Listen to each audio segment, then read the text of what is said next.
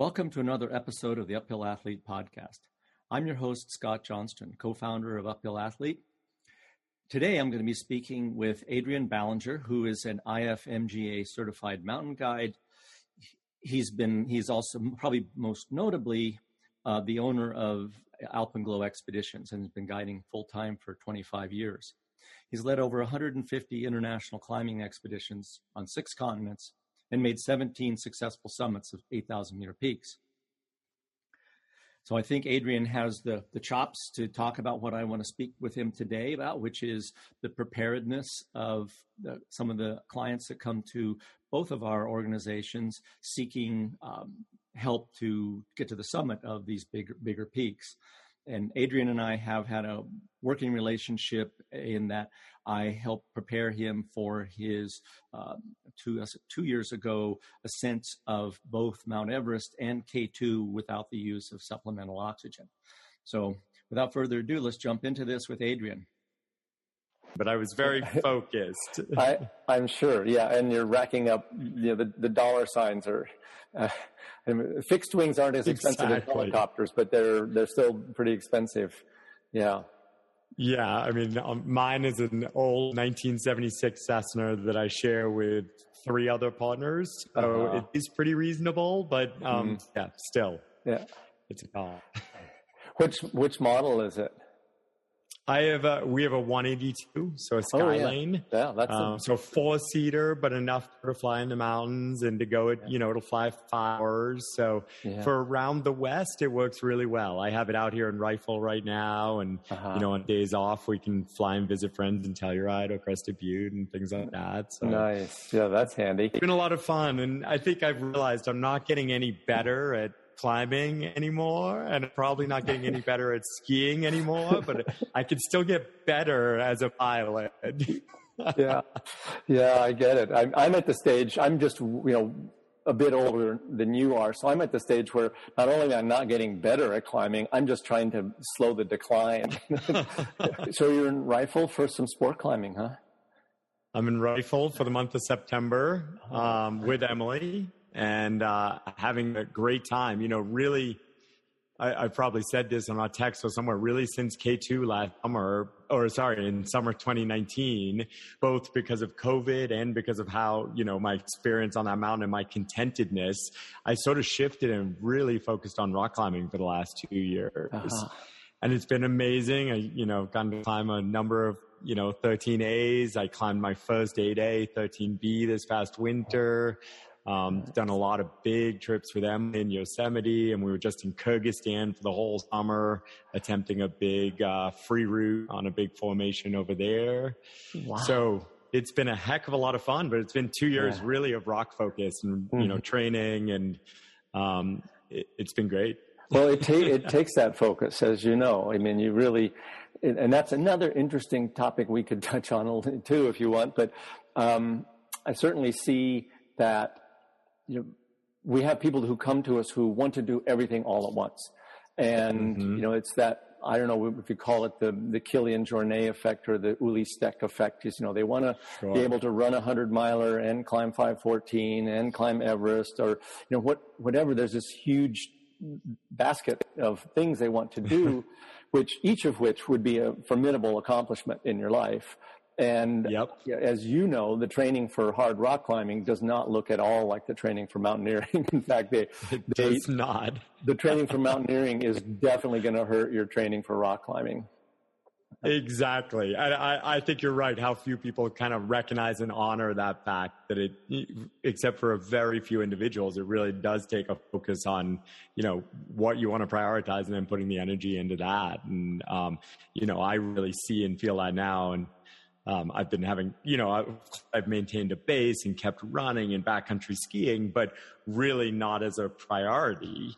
And that's allowed me to gain muscle mass in different places and become a better climber. And it's been amazing. But as I felt that kind of like burn growing again for going to the big mountains and doing something personally, I'm ready to let go of some of that rock climbing. I'm pretty sure I can remain a 512A rock climber, but I'm pretty sure I can't be a 513 rock climber while putting the focus in that I want and need to. Yeah, I think that's absolutely the case when you have high aspirations. I mean, it's one thing to, want to be able to climb 5'7" or 5'8" and be a mountaineer. Sure. I mean, that's pretty compatible. But once you get up into those double digits, in the 5'12" and above range, it takes a really concerted effort. But what I tend to try to convince people to do is use more of a serial approach rather than a parallel approach. It's like, okay, either this year is a rock climbing focus and next year is a mountaineering focus, or even I've done it with folks where we do a block. Like, okay, these 3 weeks are going to be focused on, preparing you for the mountaineering expedition, and with, a little bit of maintenance work on rock climbing. And then the next 3 weeks, we'll do a block that focuses on rock climbing and, with a maintenance program for the mountaineering type training. And that seems to work, although, it's not ideal for either. But, I think it's one of the reasons that, especially in alpinism, where you have all these combined sets of skills where you need to be very good technically, but you also need to have this big endurance capacity. It takes years and years to build that kind of capacity for that sort of work. And I think that's something that isn't well either understood, and maybe I'm doing a crappy job of communicating it, which is one of the reasons I wanted to have you on today to talk about some of this kind of stuff. So I'm glad we're starting to scratch the surface a little bit. By the way, whoa, would you look at that? Wearing your K2 shirt. I love it. So, is that from like an original expedition or? Yeah. That's from 1995 when I was there. Love it. Have you stayed in the K2 hotel?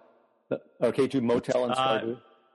No. Okay. No, we stayed in some other place. No. Yeah, so we stayed in the K2 motel, which is a strange name for it because it does not look like a Motel 6. Sure. But we left all of our gear there, and we came back 2 months later. The proprietor couldn't find my duffel bag with my sort of street clothes in it. And, I've been wearing these other clothes for, as you know, months at a time. And they were, if not ready to be burned, at least needed good washing. And he was mortified. He was so embarrassed that he could not find my clothes. That he gave me this, awesome. kind of a souvenir T-shirt for K2. And then that evening at dinner. That's what you wore home? Well, no, because that evening at dinner, they somehow managed to find my bag of clothes. It wasn't like somebody would have wanted to steal, a pair of blue jeans and a couple of T-shirts. So I'm not sure why it had gone missing. But every now and then I break this out. And I thought today, since talking to you, and the last time we worked together was to get you ready for K2. I thought, maybe I should wear that T-shirt. Besides that's great. I love it. One of the only pieces of clean clothing I had for today. So yeah, Emily and I had planned to go back to Pakistan this summer. That had been our intention, to attempt the Eternal Flame on Nameless Tower. Yeah, and we had a media side to it, and ultimately decided that the Delta surge and the hospital availability and things like that were not a good fit.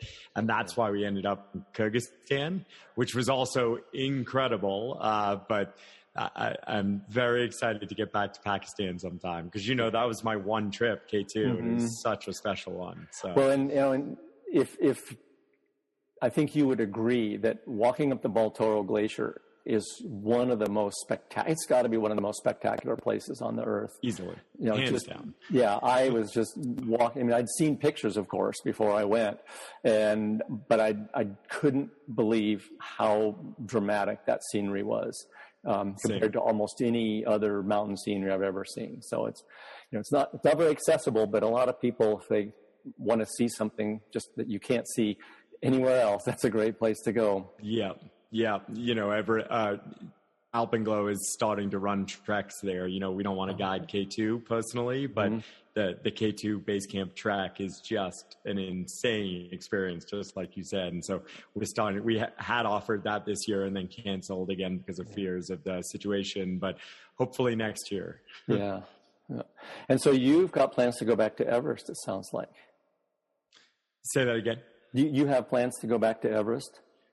I do, of course, as a mountain guide, running Alpenglow Expeditions trip. It's still a goal of mine to kind of, work myself out of a job on Mount Everest. So, My team there is incredible, with Monica involved, of course, and then Topo Esteban Mena sort of running the team now and working with the Sherpa, and our Sherpa Sodar is really strong. And so, had we had these past 2 years on the mountain, I think I would have been quote unquote retired by now. But at this point, I think I have a couple more years on Everest leading the team, both from a client marketing perspective. They want to see my name attached still. Yeah. And, I'll be tight. The trajectory of Alpenglow has been tough the last 2 years financially. Yeah. So me staying involved in running the trip just changes the finances of some trips. So sure. I am planning on being there in the spring, guiding a private client and running the trip. And then I'm hoping to do a Kanchenjunga trip personally in the autumn. Right. So that's kind of next year. And then we'll see where I stand out of that. Never a dull moment in the no, and I'm enjoying it. I love Alpenglow. I still love guiding, even though I do a lot less of it now. And so, going back to Everest in the spring doesn't feel like a chore. It feels like a privilege, Yeah. But Emily and I are getting closer to wanting to start a family and things like that. And so there are all those balancing things. Sure. Yeah, absolutely.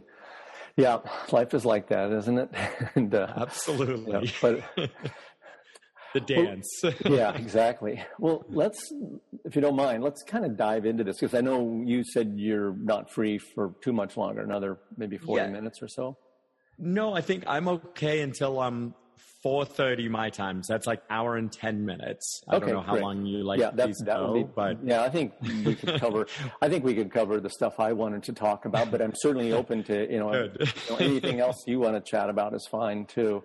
Sure. I'll try not to be too long-winded. I think I did a podcast with Alan Arnett a little while ago and ended up going, 3.5 hours. And I was like, no one is ever going to listen to this. I don't know. Some of those, if I'm out for a long run, I enjoy those long-form podcasts. I really do. It's like the Joe Rogan style. They can just go on and on and on, and they need chapters, and you need to have pee breaks in the middle of them. Yeah. Really quickly before we start, how is the podcast going? Are you having good interest? Have you gotten it has been remarkably, surprisingly, let's say, successful. Awesome. I mean, I don't think we're going to, knock Joe Rogan off of the pinnacle yet. Give another few months maybe. And this is actually the first podcast we've done in a few months, because one of the things we noticed was happening when we started doing the podcast is it was driving a lot more traffic to the website. And much of that traffic was requesting coaching. And we just did not have the capacity for handling more athletes. Wow. And so we were kind of pulled. There were no more Facebook ads, no more, promotion of any kind. And then to stop doing the podcast, thinking we've got to stem this tide of demand. And, or we were kind of pulling our hair out. It was really crazy. I mean, I love doing these. They're fun, always fun to chat with people like yourself and listen to, other people's ideas. And so I'm eager to get back to them, but I'm going to have to see what happens when we throw this one out there and see what kind of response we get. What a great problem to have. Yeah, I guess it is, but it's still a problem. And that kind of ties in again with one of you had asked about geriatrics, the old geezers. Yeah. So I don't know if you've listened to it, probably haven't, or you wouldn't have asked that question, but one of the last podcasts I did was in, I think late May, early June, with this guy named Art Muir, who we had coached, and he summited Everest this year and is the third oldest person ever to summit Everest. And this was his second attempt with us. And that podcast, all of a sudden, we were getting tons and tons of requests from people who were in that same age category and, looking to do something like Art had done. And I can only call it the Art Muir effect now that and some of the folks that we're getting, which I really want to dive into with you, not some, but I would say half the people that come to us who want to climb Everest have little to no climbing experience at all. Yep. And perhaps you see the same thing in your guide service. 100%. We can, yeah. Yeah. Yep. And so what I and the other coaches who talk to these folks have tried to do is, without wanting to, I don't want to burst anyone's bubble, and having a dream and, a long-term goal like that is a fantastic thing. But we also want to have people have sort of a realistic expectation of what it's going to take. And, many people just have, because they've never climbed, any big mountains at all, they really don't know what's all involved, which is one of the areas I want to dive into with you today. But I thought it would be helpful to have someone of your stature in the industry, so that I'm not always the one playing bad cop, and telling people, Sure. Well, instead of next spring, how about if we think of 1 or 2 springs from now, so you can have Yep. this, this time in between now and then to actually learn how to climb these big mountains as well as get fit. Absolutely. Are we on? Are we Yeah, talking about it? yep. Yeah, we are recording. Like, should I save everything or should No, hit me with it. Yeah, well, 100%. I'm excited. It's funny. There's probably quite a few of us playing bad cop in different places, or maybe we all think we're all alone. Like, a lot of times I feel like bad cop talking to people who have so much excitement. And I think, first and foremost, like, obviously as a guide service owner and a mountain guide and someone who loves Everest, I don't want to shoot down anyone's dreams, right? People's dreams of climbing Everest or other mountains, be it K2 or Ama Dablam. We get requests for these really famous mountains, and probably 50% of those requests are, like you said, people who haven't climbed before and don't necessarily know what it takes. And like, I love that. I love that we're touching people and creating this passion through our industry or whatever, our sport.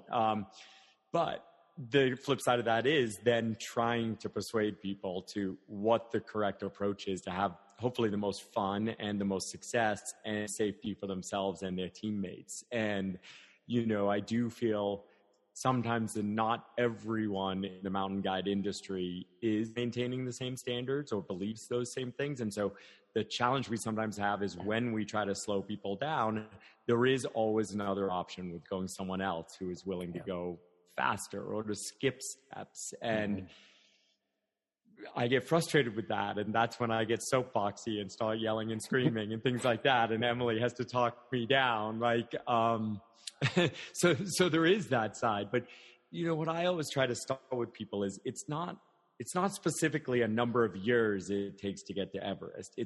It's a number of expeditions and kind of like climbing days. And I have successfully seen someone in 12 to 18 months go from zero to Everest, but it's someone without a job, usually without a family or with kids out of the house, and with the financial ability to say, okay, over the next 12 to 18 months, I'm going to do 6 expeditions.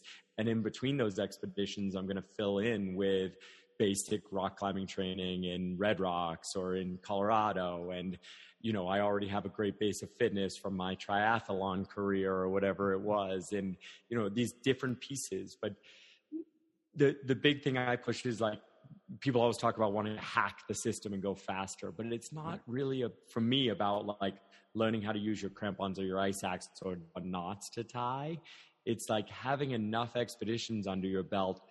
You failed a lot of times is what I explain to people, like enough expeditions to have been out in the mountains when things go terribly wrong and unexpectedly wrong, whether it's big storms or avalanches or sick partners or the crazy stuff you never expect, like earthquakes or political upheaval. Like, it just takes time out there to have those experiences.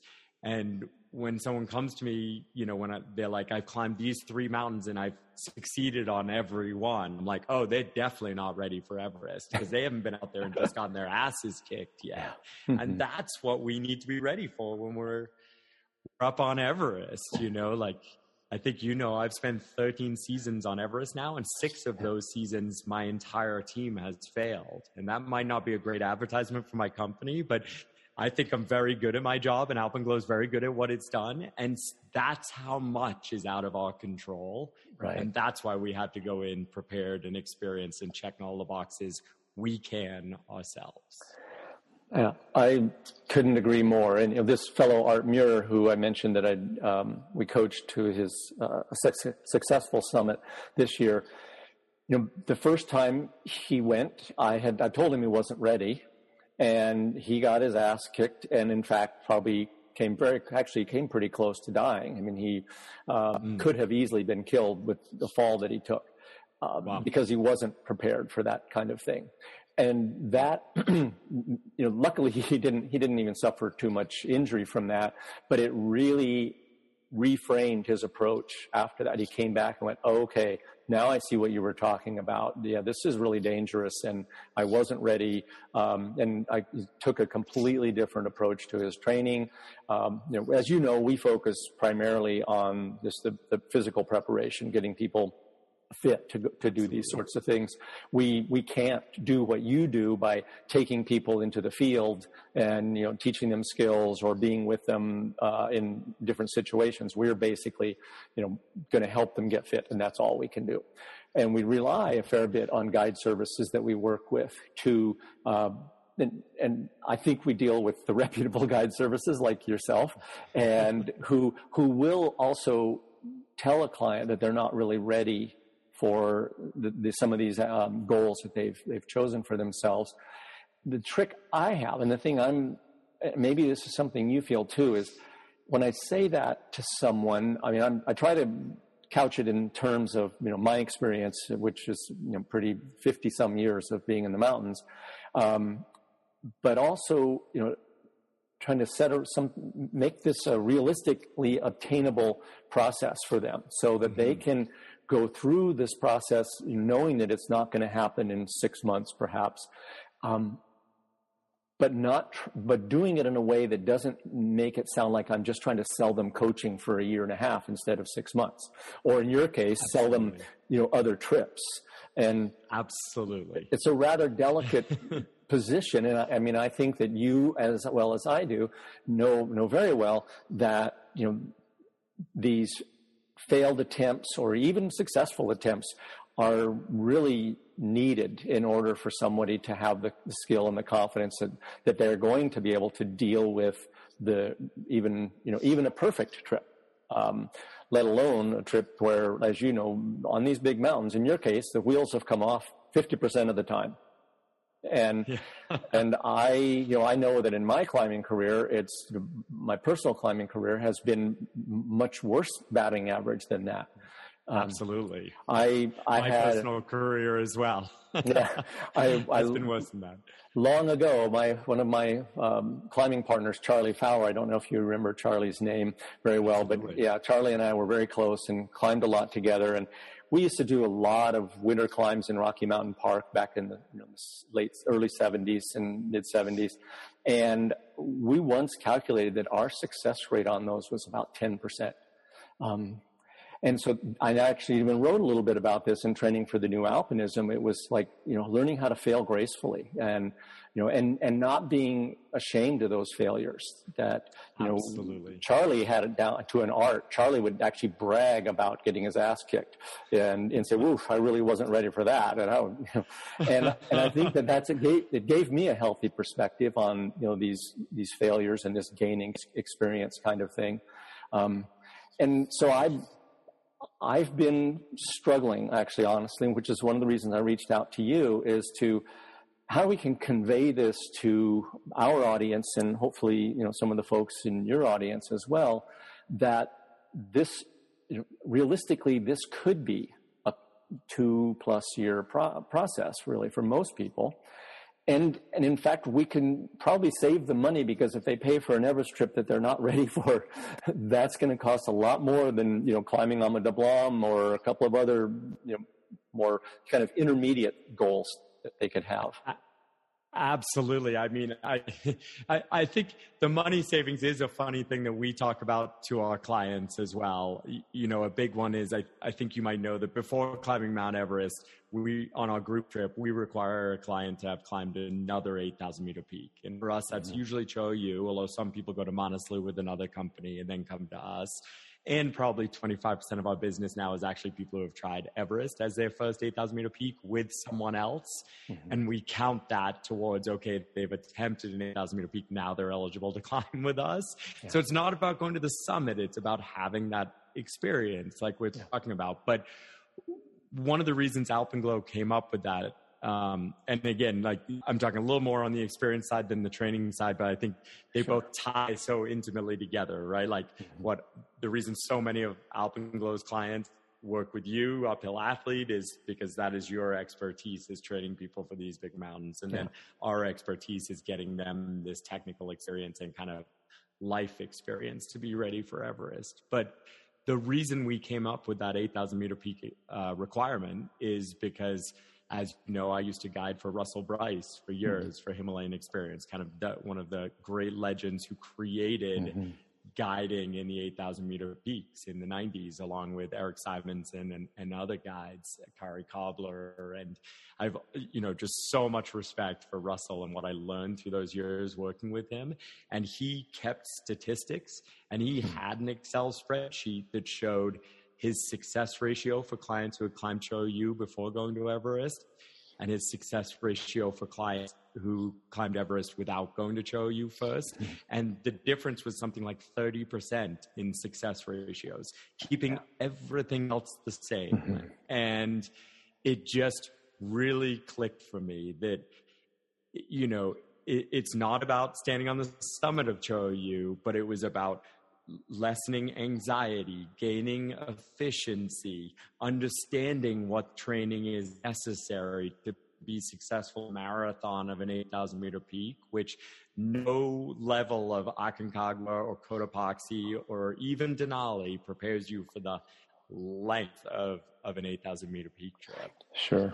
Yeah, absolutely. Yeah, that's a good point. And I think there's, the kind of life lessons you're talking about, like, how to dress, how to eat, how long it's going to take you to put those boots on in the morning, how not to drop your glove or your mitten, when you're going to get the drink.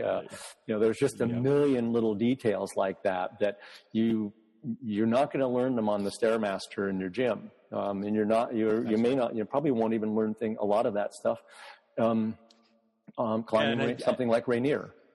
And I guess tying back around, like what we always tell people is like the $25,000 or the $30,000 that Cho Oyu costs is a fraction of what a failed Everest you. And while you can't guarantee there will always be things out of your control, I think, really what we're talking about is how to maximize that potential of success, and safety. And that is controlling the things you can control and going in with the experience and going in with the proper amount of training.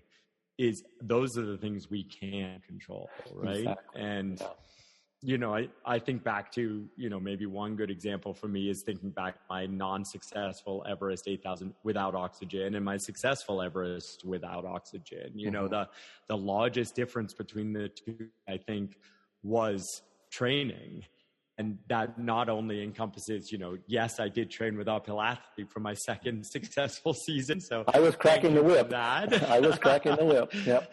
But it's the whip guy. It's everything about it, right? I went in 2016 as a very fit and capable climber, but I hadn't really yet put the time into, I think, like to truly taking my base building to the next level. And that takes a long time. I mean, we always talk about, I think, the David Gottler, he's still improving years into his base building and training phases, right? And I just don't think we can underestimate the time that takes. And so, I think what you're doing here on this podcast and through your blog and I think through storytelling is the best way, hopefully, we can get that message out. That like a 12-week series or a 16-week series just doesn't get you ready for Everest. You might be successful, and there are plenty of examples of people who have been successful, but that successful is different, I think, than actually prepared.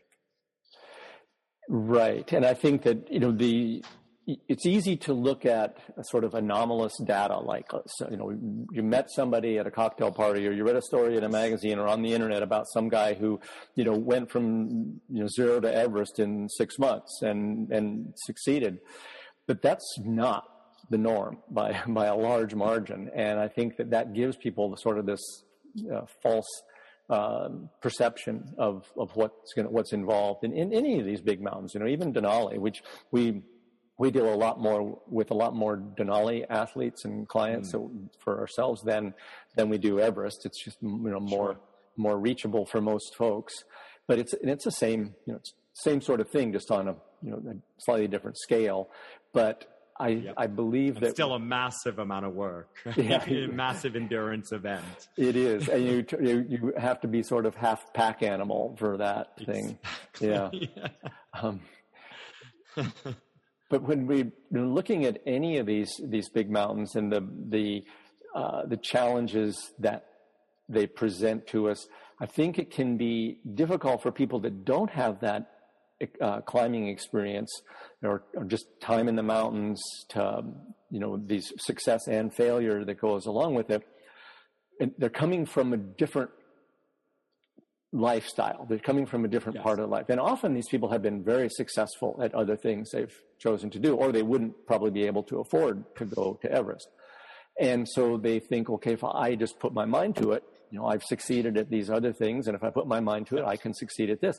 And chances are they're right. They can. I mean, we've worked with a lot of folks and gotten them to the top of many big mountains. But I think along the way, in that process, what usually happens in our experience, when we can convince somebody, okay, this needs to be a multi-year approach, where we're going to start off with, if you haven't ever been on a glaciated mountain, we should be thinking about Rainier as your first intermediate goal. Yep. And then we can talk about other mountains and maybe slightly higher altitudes, and perhaps Denali.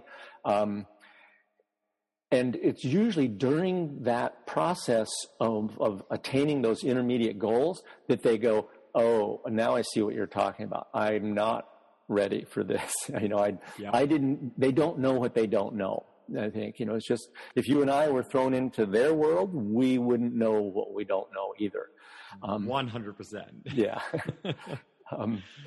And like I've had this talk, I guess, most recently a couple of years ago, with a guy who is a very successful attorney.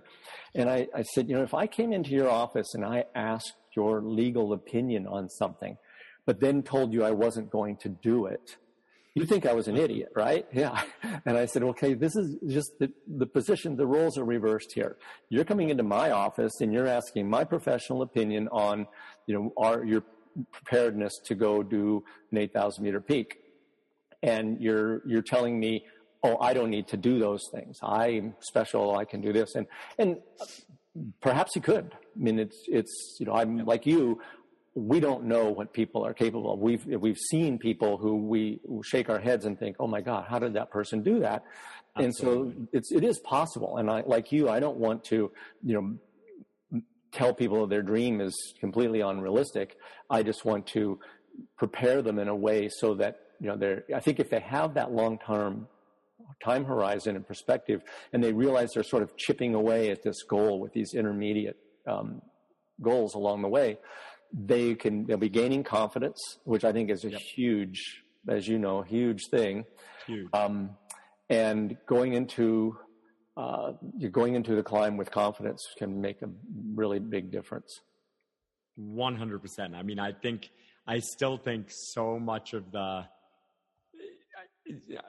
was going to say failure, but like many times when I see a client struggling to be successful on a bigger mountain, it's because of, I think, anxiety, which I think ties to that confidence issue, right? Like when so much is new, or when perhaps someone's not as well prepared as they could be or should be, whether that's learning their nutritional system, learning how to sleep, learning all the ins and outs of a big expedition, or just they haven't prepared, physically well enough. They haven't trained well enough. Well, that all then lends to this like ball of anxiety that then makes sleep harder and nutrition harder. And it just builds and builds and builds, and it cracks people. And I've cracked under anxiety and that, feeling before, but that is what I think a measured kind of slower approach can really help. Like, what is more fun than seeing someone truly ready for the goal that they're going to achieve or attempt, even if it's still audacious, but that knowledge that they're ready, and the kind of ease that can put in, that they can take the ups and the downs and the sick days or the days where they feel weaker or different things around resting as well, because there is that overall confidence. Like it's so much more fun as well when someone comes into a goal like that. Yeah, I think you can't overstate that component. And as you know, in my not too distant past, I was coaching Olympic level cross country skiers. Sure. And one of the things that I found to be really successful for very high level athletes like them was if they could see progress in their training. So doing measured types of workouts, not unlike, a track athlete would do, going to the track and doing 800-meter repeats, that sort of thing. Mm-hmm. If we could build a gradual progressive program during which they saw their times dropping and they saw improvement, and from time to time, the confidence just kept building and building and building. This is all pre-season, before we go into the racing season. So that then when they hit the racing season, they knew they were ready, because they were, they could actually, we had a barometer for measuring their fitness, and or more, maybe less. We weren't measuring so much their fitness. We were measuring their speed, but that was kind of, the speed is a proxy for fitness. But I really saw that across the board with these athletes, that for them, when they stand on the starting line and they know, yep, I got this, I can do this, I know what I'm capable of, and have these realistic expectations. Maybe they're not going to win a gold medal, perhaps, but although one of them did win a silver, but they may just be able to, despite the fact that they may not be a world champion or something, they are going to be able to say, okay, I know what I'm capable of, I'm ready, I can do this, I have this confidence, rather than standing on the starting line going, I don't know what is going to happen when that gun goes off. Yep. And yep. I think the analogy to what you and I are talking about with these big mountains of, just knowing what it's going to be like to sleep in a tent at, 6,000 or 7,000 meters when the wind is blowing 80 miles an hour, just knowing what that's going to feel like is really an important thing.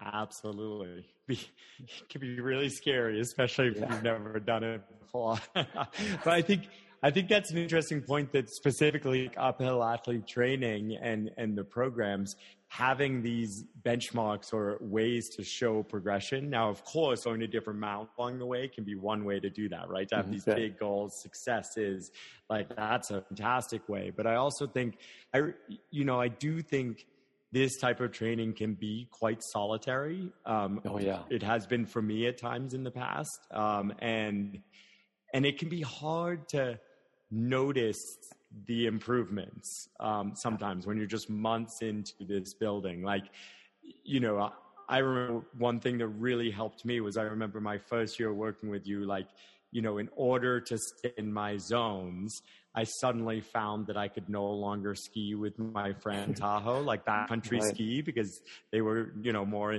these higher zones of black holes, or, just as I was having to do this, and I remember for months at first, I couldn't ski with my friends anymore. And I was all alone out there doing my trainings and hoping they were doing something. But then I remember, there was a point where, okay, I could start to ski with my friends again. As long as I wasn't breaking trail, I could maintain my zones. And all of a sudden I felt way, way better. And I was skiing in Tahoe with my fast friends, but I, was there. And then finally getting to the point where it was like, oh, I can even take my turn breaking trail now and still meet my workout, goals. That was a way that I found I could see progression, but making sure athletes have a way to see and feel that, I think, is really important. Yeah. And, one of I think the easiest ways, and we did this, if you remember that there was that really steep hill that you used for your muscular endurance workouts partway down to Reno from your place. Peavine Hill. I'll never forget. But looking forward to another year down there. But when you do that on the same piece of dirt, time after time, that's when you were able to see like, oh, whoa, I'm 4 minutes faster on this climb than I was, 2 weeks ago. That's another one of those little confidence boosters that really does help you. But you're right. Endurance training in general is a solitary undertaking. And I think it's, for many people, that's really challenging, especially if you've grown up doing team sports and things like that. It's hard to kind of wrap your head around, having to go out the door at 6 o'clock in the dark and go for a run.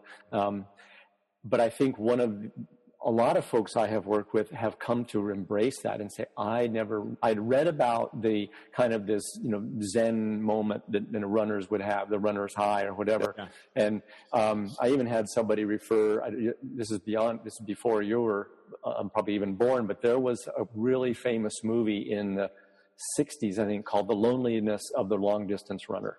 It was a British film. And it wasn't really about running. It was about a kid trying to run away from a terrible life. But he used running as a way to do that. But I think that I've always thought of that term, the loneliness of the long distance runner. That's kind of the story of life for people who are training for these undertakings. Is you better really enjoy your own company, because you're probably going to be spending a lot of time with yourself. Podcasts have made it a lot easier, right? Yes, they have. Oh, yeah. I have to say. Yeah. Traction is good too sometimes. Yeah. No, I think one of the last communications you and I had was after I was out for a long day in the mountains and had listened to Emily's Joe Rogan podcast and really enjoyed it. And I think you're right. Those types of things have made it much easier to go and spend hours doing this. And sometimes I don't want to get back to the car too quickly, or I might not be to the end of the podcast. So do a few laps around the podcast. Do some laps around the parking lot before I head home. Absolutely. Yeah. Well, I know we're kind of coming up on your time, or actually my time. I'm sorry, I've got another call in 10 or 12 minutes. Great. But anything else that you think we might have skipped over, or do you think needs to be re-emphasized? I think what you said earlier on that I kind of want to restate, which is the idea that we will all hear stories of people who succeed on these big mountains, maybe with a complete lack of training or a complete lack of experience or just the 6 months or just I know there are people out there who have just been to Kilimanjaro and then gone to Everest and probably been successful at times. And I just think it's so important. I think about this in avalanche education and avalanche mitigation a lot, that a successful outcome doesn't mean you made the right decision, right? And that's one of the dangers of avalanches is so often we might be making the wrong decision in our analysis of the avalanche hazard, but we didn't get caught that day. And so it reinforces those decision patterns until eventually some very experienced people sometimes get caught. And that's possibly one of the factors in that. Yeah. And one of the things I think about so much about these big mountains is I tie it to no one needs a mountain guide on a good day on any of these mountains, but when things go wrong, is when we need mountain guides, when hopefully you have a good infrastructure around you and a safety net and chose the right company that has the right resources for those times that things go wrong. And I think the same is 100% true about experience and training. Things will go wrong in the mountains. And the best example I have is in 2018. I think you might remember when Alpenglow had a failure of our oxygen systems. Your regulators. Yes, I remember that. So did some other companies, but we lost in the vicinity of 70% of our oxygen regulators within 45 minutes of each other, all above 28,000 feet. And all of a sudden we had non-acclimatized, essentially acclimatized to a little over 7,000 meter clients, Sherpa and guides at, 8,500 meters with not enough oxygen regulators to go around the whole team. And we fought for our lives that day to get everyone down. And in some way, luck, of course, was part of that. But I would also say skill of the guide company and the guides and the Sherpa was part of that. And I would also absolutely say that the training and experience of our clients was part of that. That in a very scary situation where everyone was being physically pushed to their limits, every single person on that team was able to play a role to help everyone get down safe. And those things will happen in the big mountains. Yep. And training and preparing and building experiences is what will help us all to hopefully stay safe and happy up there. Yeah, I think enjoying the experience, is really key when it, because it's going to be hard enough and miserable enough a lot of the time that if you're not really ready to accept that level of discomfort or whatever, and you don't enjoy that, then it's going to be a miserable trip, even if you succeed, I think. 100%. Yeah. And I think that is the other cool thing. The whole process of training and experience on other mountains, like, hopefully it's an incredible part of someone's life, right? Like, the vast majority of people who come to me and say, I want to climb Everest, and then we say, let's start on Mount Shasta and then go to Ecuador and then go to Bolivia and then go to, just like you're saying, build experience through these other mountains. The vast majority will actually never get to Everest, and that's perfectly fine. But like, I've watched just so many people have incredible experiences on those other mountains and find out if it's truly for them before spending $85,000 in 2 months of their life on the big one. Yeah. Yep.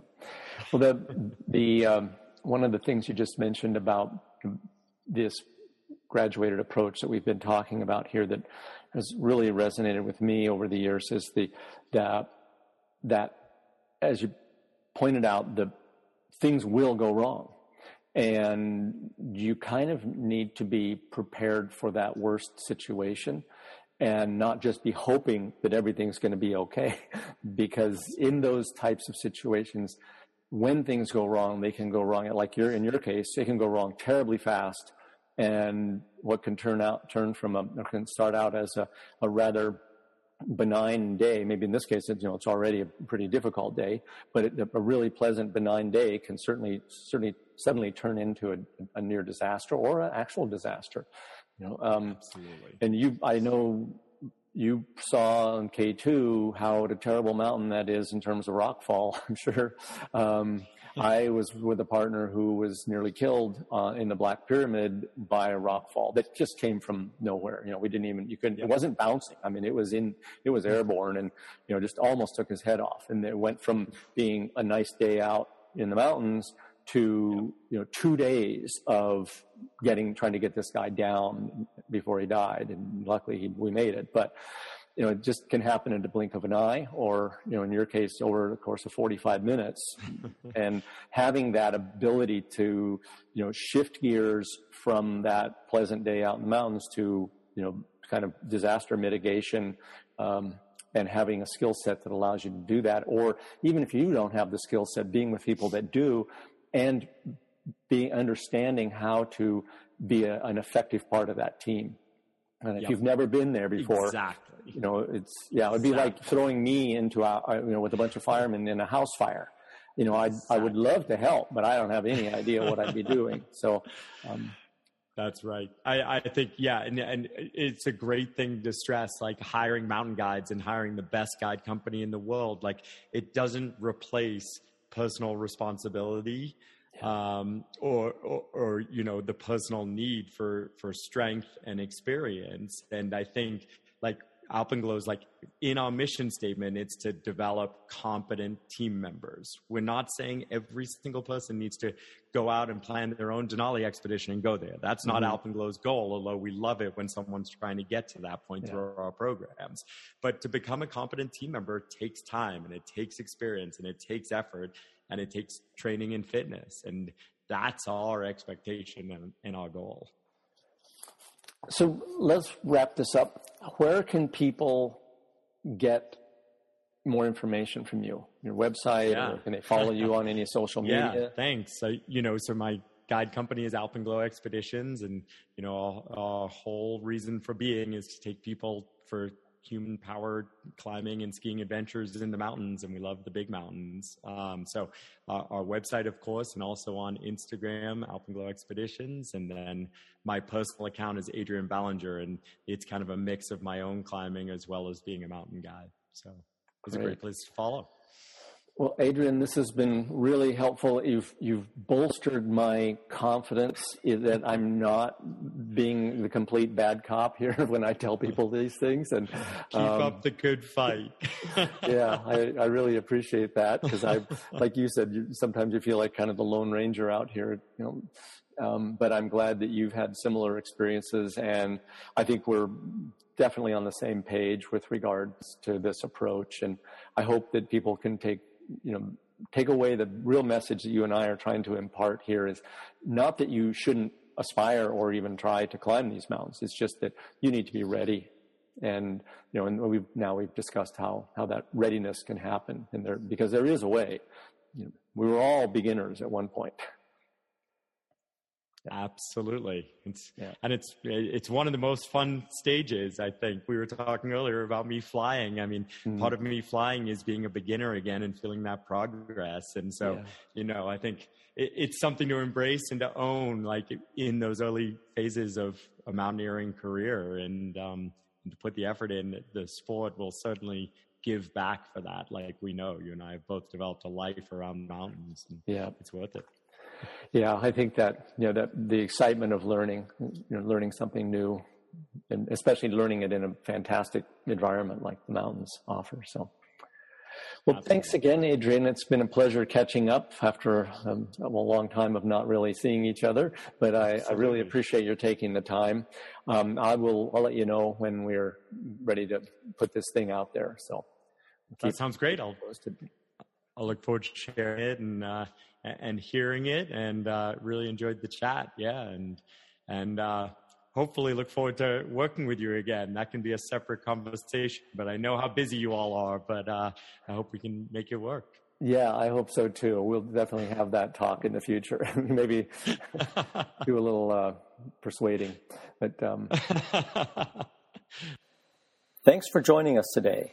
For more information about what we do, please go to our website, uphillathlete.com.